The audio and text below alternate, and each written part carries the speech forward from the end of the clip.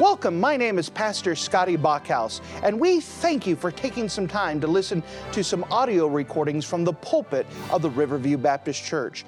Our desire is to show the Lord high, holy, and lifted up, as well as try to be a blessing to those through the Word of God.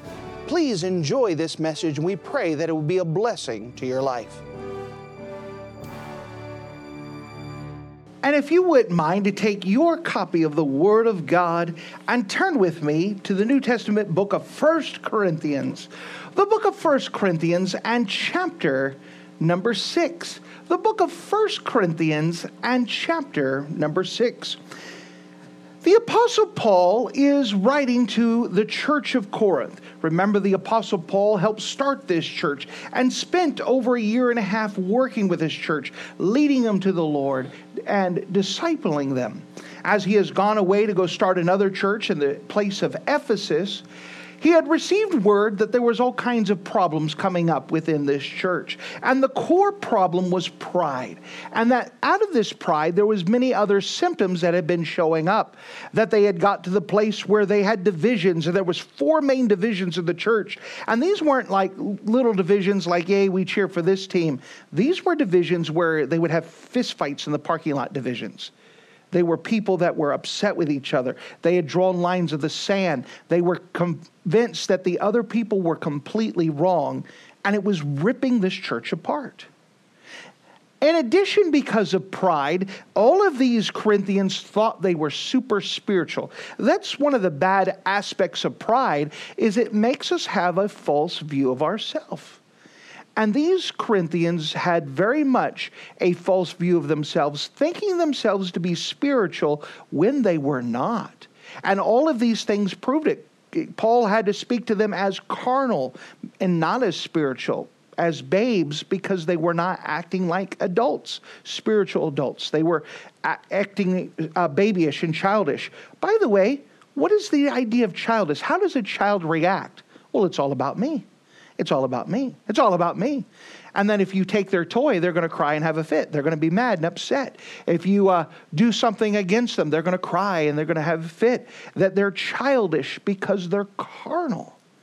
And that's all that was going on, is that this pride had been involved. Now, whereas they're still thinking they're super spiritual, they're allowing just awful sins within the church. They have a guy in the church who is publicly known that he is sleeping with his stepmother.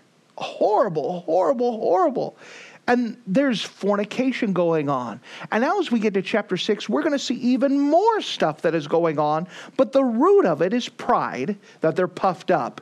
And we're going to see, because of this, that they are going to fight one against another. Let's read the text together. Look with me, if you don't mind, 1 Corinthians chapter 6. And notice with me in verse number 1. 1 Corinthians chapter 6 and verse 1.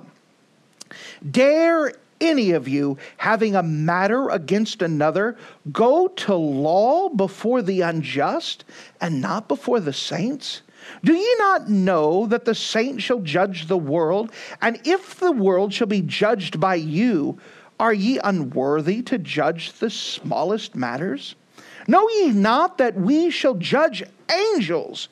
How much more things that pertain to this life? If ye then have judgments of things pertaining to this life, set them to judge who are the least esteemed in the church. I speak to your shame. Is it so that there is not a wise man among you? No, not one that shall be able to judge between his brethren. But brother goeth to law with brother, and that before the unbelievers. Now therefore there is utterly a fault among you, because you go to law one with another. Why do you not rather take wrong? Why do you not rather suffer yourselves to be defrauded? Nay, do wrong and defraud, and that your brother. Know ye not that the unrighteous shall not inherit the kingdom of God? Be not deceived, neither fornicators, nor idolaters, nor adulterers, nor effeminate, nor abusers of themselves with mankind, nor thieves, nor covetous, nor drunkards, nor revilers, nor extortioners shall inherit the kingdom of God. And such were some of you. But ye are washed, but ye are sanctified, but ye are justified in the name of the Lord Jesus and by the Spirit of our God. And if you're in the habit of marking things in your Bible, would you mark a phrase that we find in the book of 1 Corinthians in chapter number 6? 1 Corinthians chapter 6, so notice with me in verse 7, where it says in the middle of this verse, take wrong. Take wrong. And if you don't mind, for the purpose of this message, we're going to add a definite article there for the title of it, Take the Wrong. Take the wrong. And with this, we're going to see this principle here, take the wrong. Take the wrong. Let's go to the Lord together and let's pray. Dear Heavenly Father, thank you again for you being a wonderful God. And as we come to you, Lord, we come to such an important principle in us dealing with our relationships with other people, whether they be Christians, whether they be co-workers, whether they be lost people, whether they be people right with God, wrong with God. We find a principle of how we are supposed to behave and how we are supposed to respond. And to be honest, this principle goes against every fiber of our flesh, every fiber of our being. And yet, you say this is how the body of Christ, how Christians ought to behave. Lord, I'm asking that you would help us to learn this principle because we can trust you. When it's all said and done, it comes to that idea, can we trust you, or do we feel like that we have to get it done or it's not going to get done? We have to fix it or it's not going to get fixed. Lord, I'm asking that you would really open our eyes, open our spiritual eyes tonight, that we may see, that we may understand, that we may hear, and that we can obey. That you could help us to understand this principle that we find in this passage. Lord, I need your Spirit-filled so much. I need you to take control, you to do the work. This cannot be done my own strength, my own intellect, my own power. It has to be you. If this spiritual principle is really going to get into the hearts of people, it has to be your Holy Spirit that puts it there, not my words, not my ability, not my skills. Lord, you have to do a work, and we can trust you. Lord, give us great understanding now. In Jesus' name we pray. Amen.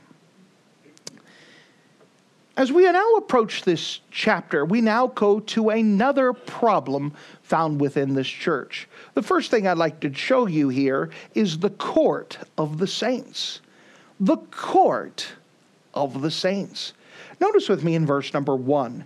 Dare any of you having a matter against another, speaking about that if you have a problem with another person, dare, notice that word dare any of you, meaning like not double dog dare you, but the idea that dare any of you, it's a matter that should be off limits. Dare any of you having a matter against another go to law before the unjust and not before the saints. So what's happening in verse number 1? What is happening is that people within the church is making lawsuits and suing other Christians within the church. They're taking other Christians to court. And this is a huge deal. Paul is saying, what in the world are you doing? Why in the world are you taking a matter, a fight between you two, and why in the world are you taking it to the civilian courts, to the world's courts? This should not be going on. Now, it's not that the idea that the world's courts would not give right justice, not that they're afraid that the courts are not going to judge correctly, but more that it's an idea, it's a bad testimony for Christians to sue other Christians. Why? Because we're supposed to have the wisdom of God and be able to discern these matters ourselves. In fact, that's what he goes on to, verse number 2. Do ye not know that the saints shall judge the world? Now, think about this. He's bringing up this idea that the saints will judge the world. Now, this is not the first time, nor is it the last time that the Apostle Paul is going to bring up the subject of the millennial kingdom inside of the book of 1 Corinthians. That means that the Apostle Paul spent a lot of time teaching the Corinthian church about the millennial kingdom, and now he's not teaching them, but reminding them of things that he had taught. What does this mean that we are going to judge inside of the millennial kingdom? Well, the next event on God's calendar is something we call the rapture. That there's no more signs, no more wonders, no more things that have to be fulfilled in order for Jesus Christ to come back in the clouds, and we will be raptured out, called away, and we're going to meet with the Lord Jesus Christ in the air. Then what's going to happen is that this world is going to be left to Satan and his Antichrist for a period of 7 years. During this time, the Lord is going to be working with the Hebrew people to bring them to himself. And there are going to be many Hebrew people who are going to get saved during that period of the tribulation. At the end of the tribulation, Jesus Christ is going to come back, and we as saints are coming back with him. And the Lord Jesus Christ is going to judge the nations at that time, and all those who have never trusted Jesus as their Savior are going to perish. But all those who accepted Christ, those Hebrew people, are going to enter to the millennial kingdom in their natural bodies. We as saints are going to get a brand new redeemed body. So there's going to be two different groups of people as the millennial kingdom starts. Saints who have a redeemed body, who are going to help the Lord Jesus Christ rule and reign in this world. Then you're going to have the Hebrew people who are going to still have this natural body. Their bodies aren't going to change. Now, those Hebrew people are going to be able to have children. And as we restart and go to millennial kingdom, to Garden of Eden conditions, you're going to have lots of people being born and lots of people not dying. The population is going to grow tremendously during this time. Now, the problem is that you got a lot of people who are being born, but they all have this stinking rotten flesh. And your flesh gives you problems. I mean, you're in a church today, but how many of you can admit that your flesh gave you problems today? Right? And we're trying to be right with God. So even if you're trying to be right with God, your flesh can still act up. Well, what happens when you have a bunch of people that not trying to let their flesh, keep their flesh guard? Is there going to be problems? Yeah. And so when the population grows, how is Jesus going to keep settling issues? Does everyone have to go line up one by one to go talk to Jesus? No, he's going to use us as saints to help judge the world. The idea of judging here is the idea of evaluating and coming to a decision. So if two people are fighting in the millennial kingdom, it is going to be our job to stop the fight, to solve the matter, and send them home. We're going to be the courts. Imagine that. So going back to the Apostle Paul in verse number 2, do ye not know that the saints shall judge the world? And if the world shall be judged by you, are ye unworthy to judge the smallest matters? What he's basically saying is, listen, this is going to be your full-time job in the millennial kingdom. Might as well practice now. You can't find a way to settle issues among yourself that you have to go to court. I mean, we have something called the Holy Spirit. Can God give us wisdom if we ask it? Absolutely. And so he said, can't you take care of this in-house? If two people are having problems, you should be able to settle it. The Bible gives a clear principle in Proverbs that it says, only by pride cometh forth contention. The idea of contention carries the idea that we're upset with people, that we want to fight with people. We feel like we're right and they're wrong, and that we have to show it to them. This idea of contention, that there's a strife, there's a friction between us. Sometimes you can have that friction inside of you and not even address it, but that's still strife. Even if you didn't say it out loud, you have the strife inside of you. You have the contention inside of you. But the Bible says, and Paul's pointing out, that listen, you should be able to solve this yourself. Understanding the source, only by pride cometh forth contention. All throughout here, you're going to be able to see what's the problem? Pride. What's the problem? Pride. Why are those two people fighting? Pride. Why are those people taking each other to court? Pride. Why can't they get this solved? Pride. Pride is awful. Pride is the center problem of this church. It is just springing up in the divisions that only by pride cometh forth contention. The contention is the symptom of the problem. And the Apostle Paul says you should be able to take care of any contention that comes in your life. You should be able to take care of any offenses that come in your life. That word offense carries the idea of a stumbling block. An offense is something that puts in your way that makes you stop and not move forward. So someone gets offended. They're not moving forward until this issue is taken care of. Have you ever been offended? You're upset that something didn't go your way, that you have this strife, and I'm not moving off this issue until it's solved. That's a stumbling block. Ever done that? Been there, done that? Surrounded by them? The Bible says we should be able to solve this. You're going to do this in the millennial kingdom. You need to be able to do it now if you are a Spirit-filled Christian.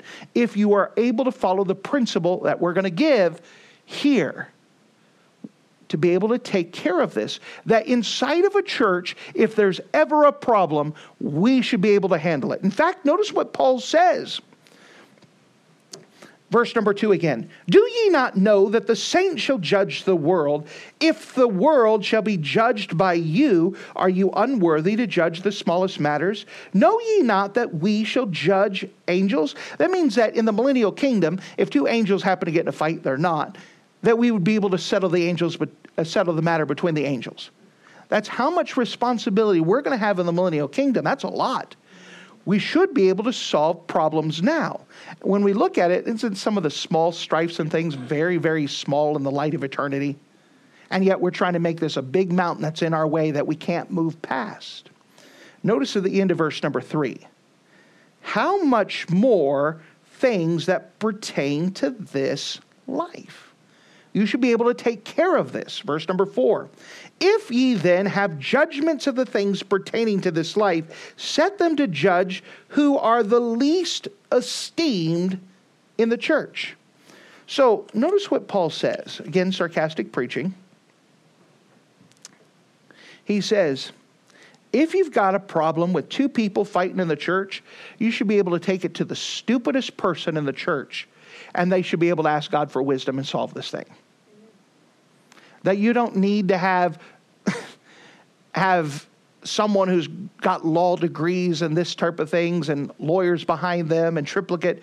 You should be able to have even the stupidest, dumbest, less intelligent, the person that's looked down the least in the church, and them still be able to go, God, give me wisdom, and then solve the thing. Isn't that wonderful that God has given the wisdom to everybody? It's available. If any man lack wisdom, let him ask of God, who will give it to him liberally, and upbraideth not. That we should be able to solve issues. May I pause? And how come we have so many issues that's in our life that's, bugging us all the time?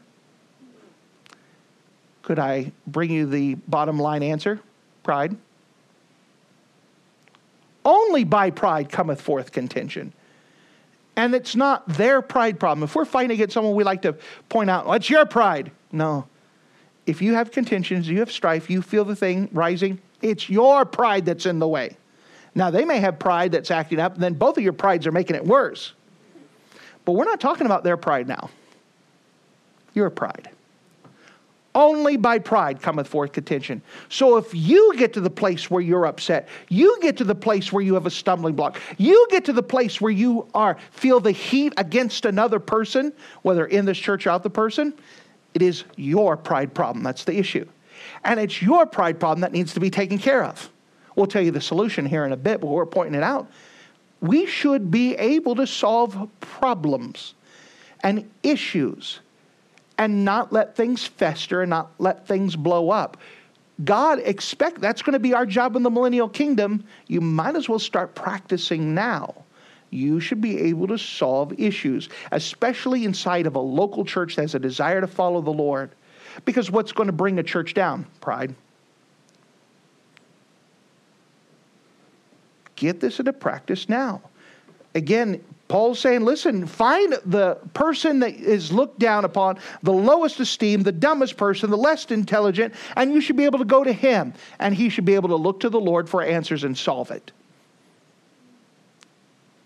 Which is sarcastic saying, you should be able to handle this yourself. This should not be a thing where we're going to the courts of the civilian world. We should be able to take care of things ourselves.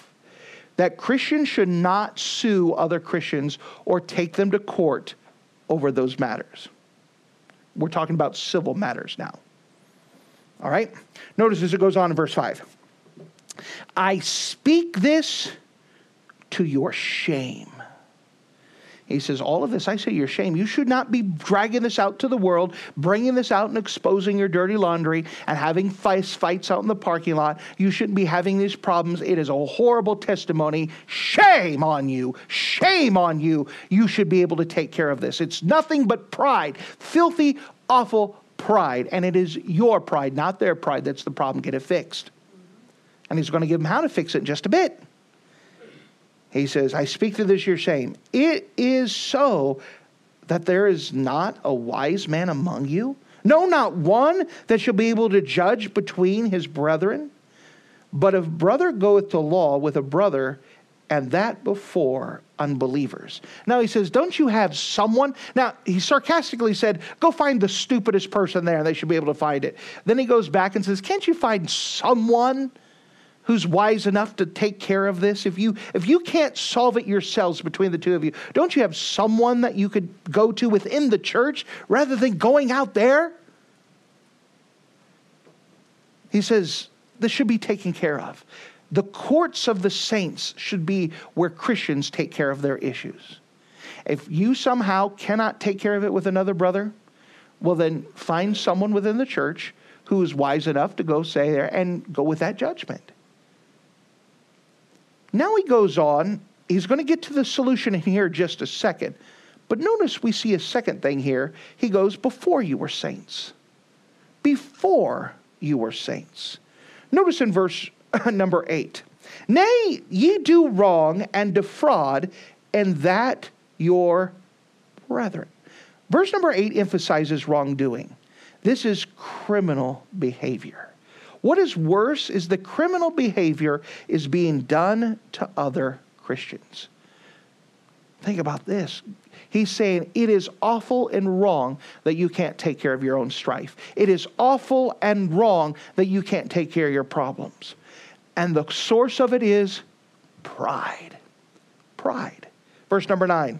Know ye not that the unrighteous shall not inherit the kingdom of God. Now pause. He's now tying it in. He says, why do we need to go to the civilian courts when they're not going to be the ones ruling in the millennial kingdom? You're going to be ruling in the millennial kingdom. You're in charge. You're discerning. Why to go to the courts anyways? It's just criminal. It is foolish. It is against God for you to take your problems and take it outside. By the way, that's not just criminal courts. It's called gossip, murmuring, complaining. If you have a problem with your pastor and go tell everyone in town, is that a good testimony for the church? You should be able to take care of that in-house.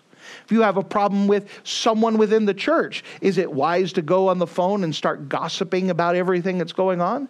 No, it's a horrible testimony. It is a crime against God. It's a crime against the church. It's a crime against what God's trying to get accomplished, and it holds back God's work. It's a bad testimony. He says the unrighteous isn't going to inherit the world. They're not going to be placed in charge. We are. He goes, let me remind you what the lost world is like. He says, be not deceived, for neither fornicators, nor idolaters, nor adulterers, nor effeminate, nor abusers of themselves with mankind, nor thieves, nor covetous, nor drunkards, nor revilers, nor extortioners shall inherit the kingdom of God. Why in the world do we need to solve things with Christians to the world that's like that? We don't need to go to civilian judges who's never been forgiven. They're sinners. But notice the phrase in verse 11. And such were some of you. He says, may I remind you of something? All of you are sinners. And all of you got saved the same way. How did we get saved? Verse number 11. And such were some of you. But, I like that word but. It's a conjunction that means the opposite. You were like that, but now ye are washed. You were like that, but now you are sanctified. You were like that, but now you are justified in the name of the Lord Jesus and by the Spirit of our God. May I remind you that you're a sinner saved by grace? There's not a single righteous person among you of your own selves. None of you were good enough to get into heaven. None of you were right with God. Every single one of you needed saved and needed to accept Christ as your Savior. All of you are on the same ground.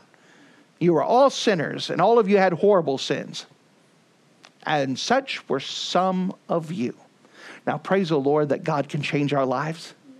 But because God has changed our life, we've got something great. We got the Holy Spirit, who is God, that lives inside of us. And the Holy Spirit, who is God, lives inside of us. He's also the Spirit of truth. And He can guide us into all truth. It is amazing to look and see how many times that word truth is associated with the Holy Spirit. John chapter 15. John chapter 17. The book of 1 John. So many references talks about that the Holy Spirit guides us in all truth. The Holy Spirit's our guide. He could tell us what's right. We are not have to decide things on our own. We could go to God and say, God, tell us what to do. Tell me how to deal with this. Tell us what the right answer is. That we're not left by ourselves. That's something that a civilian judge who is not saved doesn't have. He doesn't have the Holy Spirit direction. So why bring it to them to solve an issue? That for us, the saints, what you used to be, before you were saints, you had issues. Before you got saints, you had problems. Before you were saints, you were no better than them. You are sinners saved by grace. And we should be able to move beyond these sins because of the victory of Jesus Christ. And Jesus can also give you victory over pride. That we should be able to solve things ourselves, not because of how great you are or how smart you are, but because the Holy Spirit who lives inside of you can give you direction. Which brings us to the principle. Now, we started off by talking about the court of the saints. That God says through the Holy Spirit, inspiration of the Holy Spirit, using Paul as a human penman, we should solve things in-house. We should be able to take care of it. We could solve, we're going to be the judges later, let's take care of it now. He says, let me remind you that none of you are brilliant on your own. Amen. None of you are spirit discerning on your own. You're all sinners saved by grace, and you have the same Holy Spirit lives inside of you, and that Holy Spirit can direct you into all truth. You're washed, you're sanctified, you're justified by the blood of Jesus Christ. Now we come to the principle. What is the thing that we're getting across? What is the one thing here? We see the behavior of the saints. Let's see what this principle is. Notice with me in verse 7. This is where we're going to spend our remainder of our time. Now, therefore, there is utterly a fault among you, because you go to law one with another. What are we supposed to do? Why do you not rather take wrong? Take wrong. The principle is to follow, or the principle to follow here is the idea to make peace and settle disputes. How do we make peace? How do we settle disputes? Take the wrong. Take the wrong. Why do you not take wrong, or rather take wrong? Why do you not rather suffer yourselves to be defrauded? Pride blows up so many relationships. But when we get this principle is that we take the wrong, even if you don't think that you're wrong. Now, let's kind of define, and we're going to illustrate, and so we understand. We're not talking about being a doormat. That's not what we're talking about. And we're not talking about, well, fine, you just whatever you want. That's still a lot of pride there, okay? Just do whatever you want. That's not making peace. Taking the wrong is for you inside of your spirit to humble yourself, to lower your pride, and say, I'm wrong, you're right. What can we do to fix this? Take the wrong. The opposite of pride. Pride says, I'm right, and I'm determined to make you realize I'm right. That's pride. That's the divisions. Only by pride cometh forth contention. All these principles we learned before are now coming to play here of guarding our spirit. There are some people that don't guard their spirit and they're ready to be offended over everything. That's pride. We got people who feel like it's their job to make sure everyone else is right. That's pride. We have people that say, no matter what, I can never be wrong. No one can ever see my imperfections. That's pride. And this is the source of our problems with our relationships. Think about the last argument and fight you got onto. If you think about it and find the source of it, wasn't it pride? You thought you were right and they were wrong, and you felt it was your duty, your responsibility, your privilege to show them that they're wrong, and you spent all the time convincing them and trying to show them and persuading them and threatening them that you're right and they're wrong and they better see it your way or else. The problem is they're full of pride too, and they think the same thing, that they're right and you're wrong. I mean, isn't that all fights? Is that I think I'm right and you think you're right. And these two people can't imagine that the other person's right, and so they butt heads. God says, solve that by taking the wrong. If you take the wrong, no one's fighting now. I mean, they could be pushing and you're like, okay. Now again, the attitude is part of it here inside of us. It's not, fine, just stop talking. We're not talking about this. That's not taking the wrong. You know what? I can tell that this is very important to you. I'm sorry that this has come to this. What can I do to make this right? That kind of stops the argument when no one's fighting no more. What can I do to make this right? This is very important to you. And I'm sorry that it's come to this. You know, I shouldn't have been allowing it to get this far. I apologize for that. What can I do to get this right? Now, this is where our flesh gets in a problem, because our flesh does not like to ever admit that we're wrong. It doesn't even want the hint, the possibility, the appearance that we might even possibly be wrong. It hates that, very much so. But the idea of taking the wrong is where I die to myself, die to my pride. I'm sorry. What can I do to make this right? This shouldn't have gone this far. Take the wrong. Now, this is where the objections start coming. Pastor, I don't understand why I should take the wrong. I'm right and they're wrong. I shouldn't become a liar by saying I'm wrong. Oh, I've had people come and say that before. That's pride. That statement was full of pride, but that was the other, yeah. Take the wrong. Take the wrong. You humbling yourselves down. You're not becoming a liar. You're obeying a biblical principle by being a peacemaker. The Bible doesn't say bless the peacekeepers. He says bless the peacemakers, meaning that you go out of the way to make peace. Your job is to make the peace. I'm sorry. Let's take care of this. Let's solve this. It goes on further and says in verse 7, would you not rather suffer yourselves to be defrauded, to be cheated? So let's imagine scenarios, okay? We're playing scenarios so we can have a better understanding. Let's say that one of you lent a neighbor in the church a lawnmower. Does that happen in a church? And let's say that the person never returns the lawnmower. And the Christian's just getting madder and madder. Why don't they return this? Why don't they return it? Hey, when are you going to return this lawnmower? And it's becoming more antagonistic. More that they think about it, the more that they go. When are you going to return this? You guys ever see a situation like that ever come up? Of course it does.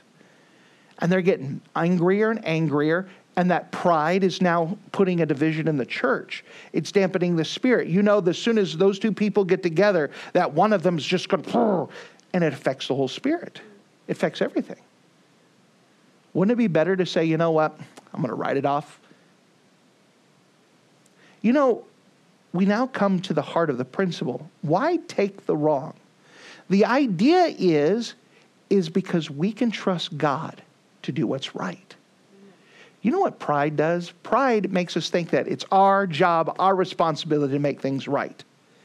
Taking the wrong says, I can trust God to fix things. Hey, listen, I'm going to trust God to do what's right with this lawnmower. I'm not going to bring it up again. And if God wants me to have that lawnmower, He'll give me the lawnmower. If not, then I'm going to trust Him to fix things out. Can you trust Him? Now, this becomes to the heart of the matter. Why is it so hard to die to self on this? Because we don't trust God completely. Amen. We don't think that God can fix people. We feel like it's our responsibility. So, let's just say that we have family members who are fighting against each other. And we feel like it's our responsibility to point out, you're wrong, why don't you get right? Just fix this thing, whatever else. And we feel like it's our responsibility, they're never going to change unless someone points it out to them over and over and over. Like taking a dog and rubbing its face into its mess. You're wrong! You're wrong! You're wrong! Can we trust God to say, listen, I'm no longer going to fight over this. I'm no longer going to deal with this. Lord, you take care of them. And I'm going to trust you. And every time you feel that pride start warming up because you see them, I'm going to trust you. I'm going to let you work. I can trust you to work in this situation better than I can. Now, this is where you develop the habit of dying to self because it doesn't come easily, it doesn't come naturally, and it doesn't come by accident. You on purpose die to self. You on purpose say, Lord, I could trust you. What happens is someone gets in your face and saying that you're wrong, that you have the wrong information. You know what? I'll be glad to take it to the Lord. One of my favorite people of history was Dr. R.A. Torrey. Dr. R.A. Torrey had the privilege of studying in Germany in seminary, in school. The problem with that was that this was the height of what we call German rationalism or higher criticism. In this higher criticism phase, they all believed that the Bible was wrong, and all the seminaries were teaching people where the Bible was wrong, and this miracle is not true, and this isn't here, and this word should be here. And as a young man studying abroad, having the privilege of studying, he learned from his teacher. What person goes to a school and thinks their teacher's all wrong? You're going to school to learn. So you're assuming your teacher's smart, they know better than me. So he learned a lot of false doctrine. Well, when you have a lot of false doctrine and someone confronts you and says that you're wrong, you have a couple different responses. One of them is, no, this is what my teacher said. This is what I believe. Stop it. I'm right. You're wrong. And you could argue and fight. But you know what Dr. Torrey did? Dr. Torrey said, thank you for bringing this to my attention. If you don't mind, I'm going to follow a principle that says in John 7:17, if any man will do his will, he can know of the doctrine, whether it be of God or whether I speak of myself. And he says, listen, I can tell that you're very passionate about this, and this doctrine is very important to you. If you don't mind, I want to bring this up to the Lord, and I want God to show me what's right and what's wrong, and I'm going to tell him that if I'm wrong, if he shows me, I'll believe it and I'll change. Is that a satisfactory answer to you? Yeah. And they would say, yes, of course, because that was a lot of humbling. I'm willing to change if God will show me. I want to be right. And so every time someone would show him that he was wrong, he would take that principle, he would go to the Lord and say, Lord, so-and-so showed it to me tonight. They say that I'm wrong, they're right. Lord, will you show me in a way that I know that comes from you what's right, and I'll believe that. And towards the end of his life, he changed a lot of doctrine. I have a lot of respect to someone who could humble himself like that, because that's not our normal thing. Bless God, my pastor says you're wrong. I don't know why, but you're wrong. Oh, that's our normal response. I don't know what nonsense you're saying, but you're crazy. And we wonder why we have a hard time getting along with people. Because whether it's wrong lifestyle or wrong doctrine or wrong philosophy or wrong Sesame Street or wrong what, we've come up with all these ways to get in fight and antagonistic. And so no wonder people hate going to work. I go to work, I have to deal with this person being wrong and this person being wrong and this person being wrong. No wonder people hate going home after work because I got to deal with this person and this person and this person. No wonder people hate Thanksgivings and family reunions because I got to deal with this person and this person. No wonder people hate going to church because I got to deal. You see, it affects every area of our life because of our pride. And everywhere we go, they're wrong, they're wrong, they're wrong, they're wrong, they're wrong, they're wrong, they're wrong, they're wrong. And we're miserable. Only by pride cometh forth contention. Our response, take the wrong. Take the wrong. Now you say, well, what happens if they are wrong? Well, if you could forgive me, I'll dive into that in a second. I remember having a young Bible college student, fresh off Bible college, and the Bible is going to give a principle in 1 Corinthians a little bit later. Knowledge puffeth up. And when you come out of Bible college, you got a lot of knowledge and a lot of puffed up. And he believed that it was his job to correct people for every single thing they were wrong on. Not just doctrine, but grammar. I mean, we call them grammar Nazis. Why do we call them grammar Nazis? Because they have no grace whatsoever if you say the wrong word. Right? They're not willing to take the wrong. They're going to fight for that one word. Maybe you're like that too. Or maybe it's not grammar. Maybe it's something else that's your pet thing that you refuse to bend a knee on. And he would go up in church service and just, as they're walking out the door when you're supposed to be shaking hands, hey, you were wrong about this. And hey, you need to fix that. And you don't do this right. It was making people miserable around. We had to pull them aside and listen. It's not your job to point out all their errors. Take the wrong. And he's like, but I can't just let them be wrong. Let them walk around being wrong. I'm trying to help them. And then I gave him another principle that goes off of this. What's the matter with allowing them to be wrong? What's the matter with allowing them to be wrong? Does it hurt anything if they believe differently than you? Does it really hurt anything if they use the wrong verb? If they say, I'm doing good rather than I'm doing well? I mean, is the earth shattered because, they said, can you let them be wrong? Well, if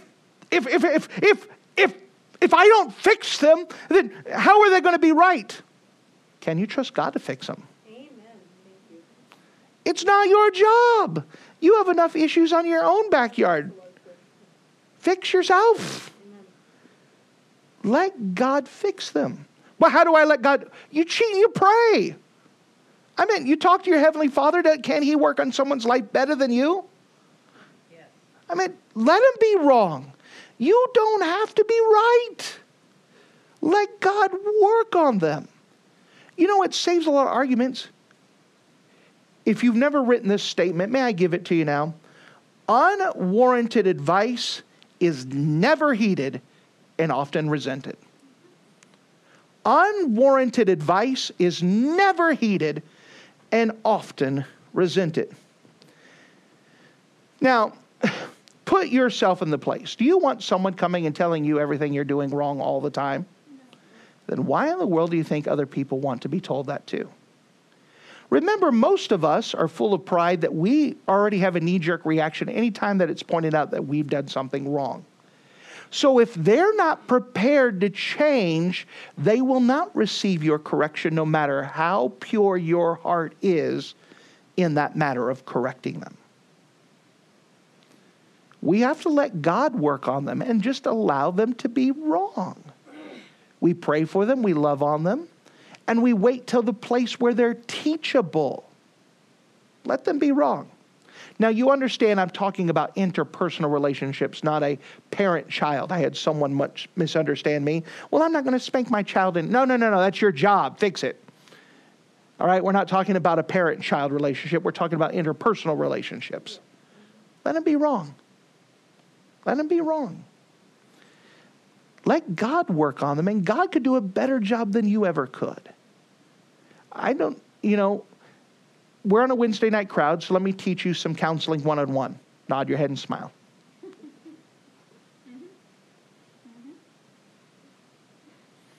And if they're telling you a big, long story that everything's wrong with it, amen. You know the word amen means I agree?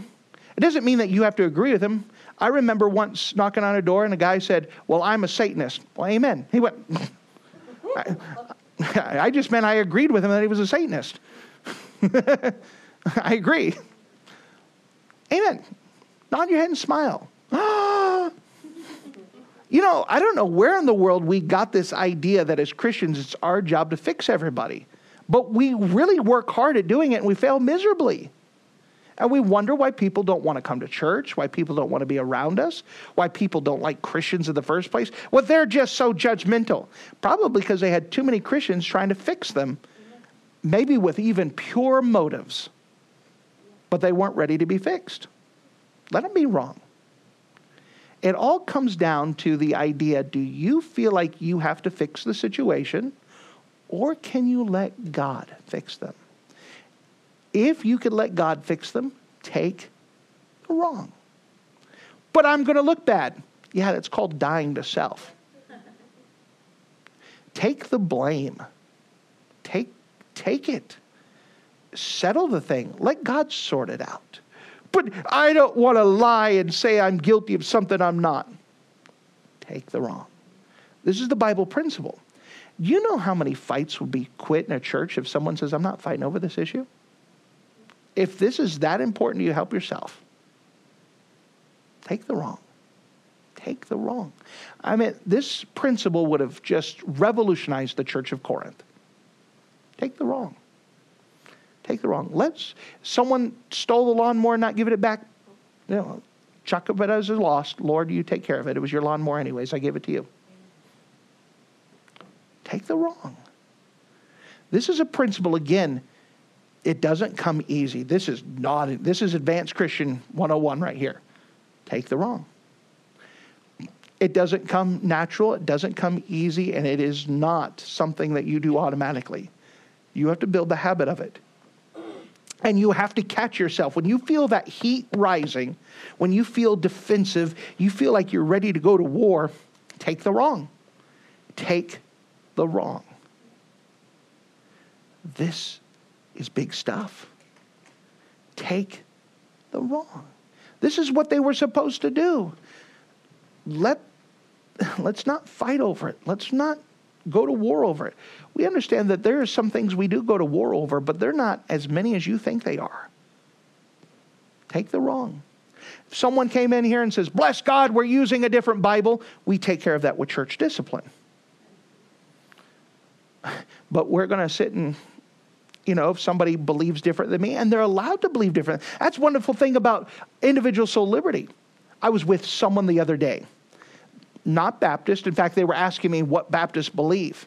And they were trying to say, how do we convince all these people to believe like us? And I was listening to them, just nodding my head, smiling, just letting them talk it out.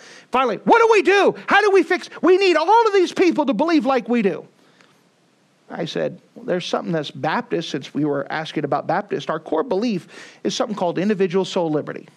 That means that everyone has access to God, and because we all have access to God, we all have the right and responsibility to find God's will for myself. So they need to find God's will, and you need to find God's will, knowing that one day you're going to stand before God. That means it's not my job to fix anybody, my job to convince anybody. I'm the messenger boy. But he says, but then, if it's not your job to fix them, how in the world are they going to get fixed? I said, that's a good question. The only tool that we have of ourselves is called influence.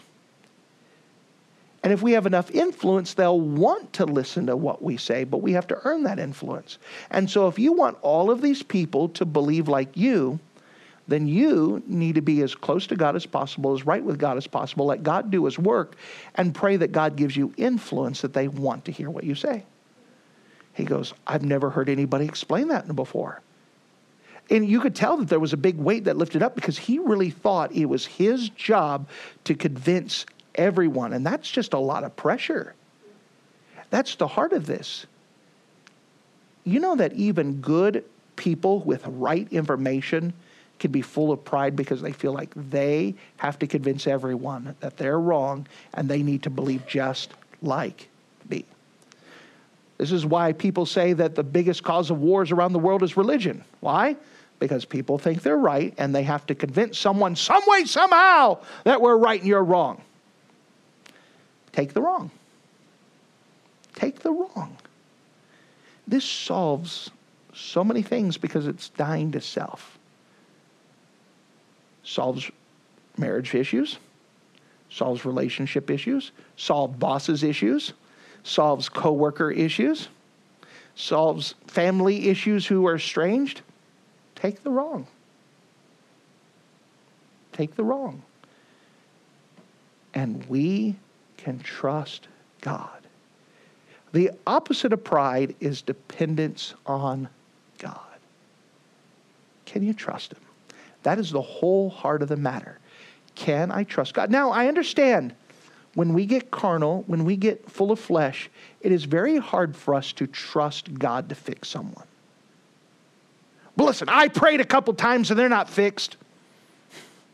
Let God do His work. Sometimes God doesn't fix someone right away because He knows that we're the problem. And He wants to see us finally just surrender and say, I'm not going to fix him no more. Not my job to try to convince him. I'm going to let you work. I'm going to let you work. You tell me what to do and I'll be obedient, but it's not my job. We carry such weights around us because of our pride. We're weighted down. We have a stumbling block in front of us. We don't guard our spirits, so we're like a city without walls that we keep losing spiritual battles over and over and over. Take the wrong. Take the wrong. This principle needs to be etched inside of your Christianity everywhere. If you have to write yourself a note and have it on your mirror that you look at it every morning before you start your day, take the wrong. Do it. If you have to have phone reminders that comes up every 15 minutes, take the wrong. Take the wrong.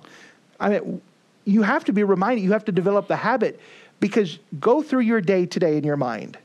Don't rabbit out and then not come back. But how many interpersonal issues did you have today that could have been solved with take the wrong?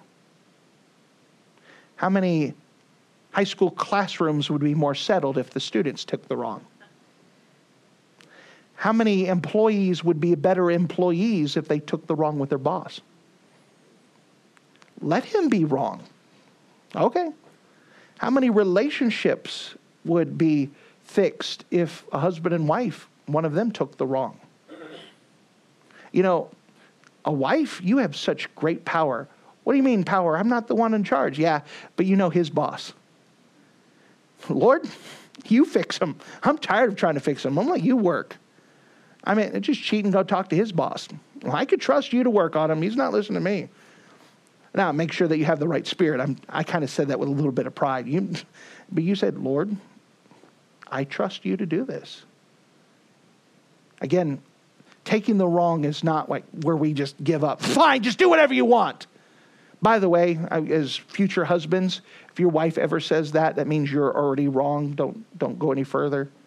That means do not do whatever you want. Just, helpful hint later on. Survival. Take the wrong. I know I've been just staying on this one point over and over, but I'm doing it on purpose. I want this in your brain. I want this in your head. I want you to think about it tomorrow when you start feeling like, you start stiffening your back, stiffening your neck, start just, ready to take the wrong. When you feel that heat rising, take the wrong. Take the wrong. And we can trust God to do its work. That's why it's not being a doormat. You're saying, Lord, I'm showing great strength by trusting you. I'm not going to fix it. And you could do a better job than me. If your boss is just completely out of his mind wrong, Lord, you fix him. I'm going to do whatever I'm told. I'm going to trust you to work. Take the wrong. Take the wrong. It's amazing. This one principle revolutionizes a life, And it revolutionized a church and grants us influence. You know, that's a church that doesn't fight with everyone, but yet there's such a strength there. We're not wusses where we just give in and like, whatever you guys want. We're just not going to go to war with you. We want to love you. What can we do to be a blessing? You know, learn those type of things. Listen, I don't want to fight with you. What can I do to be a blessing? It is very hard to get in a war with someone who doesn't fight back. Takes all the fun out of it. Have you ever wanted to be in a fight and they don't fight back and you're like, come on, this ain't fun no more. I remember a story once of a young man who did some horrible things in Bible college. I think he woke up people in the middle of the night. He was smaller at that time, and he had a chainsaw and a mask and woke some kids up. I mean, nothing like waking them up. And he went and raided the kitchen in the middle of the night. You know, this is a college campus, and so he went and raided the kitchen and just like made it home and ate everything in it. And the pastor finally tracked him down and, you, come here. Now, did you do this or did you do this? And the kid went, I'm so stupid, I should have done that. And the pastor's like, okay. I mean, what do you do now? And they're not, I'm stupid, I'm wrong. Oh, I failed. Okay. It'd surprise you when you take the wrong. When they're ready to fight and say, you know what? I'm so sorry that this happened. What can I do to make this right?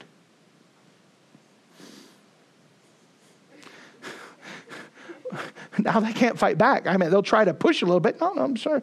You know what? You're really upset. And I apologize that it got this far. What can I do to help you out? What can I do to be a blessing to you?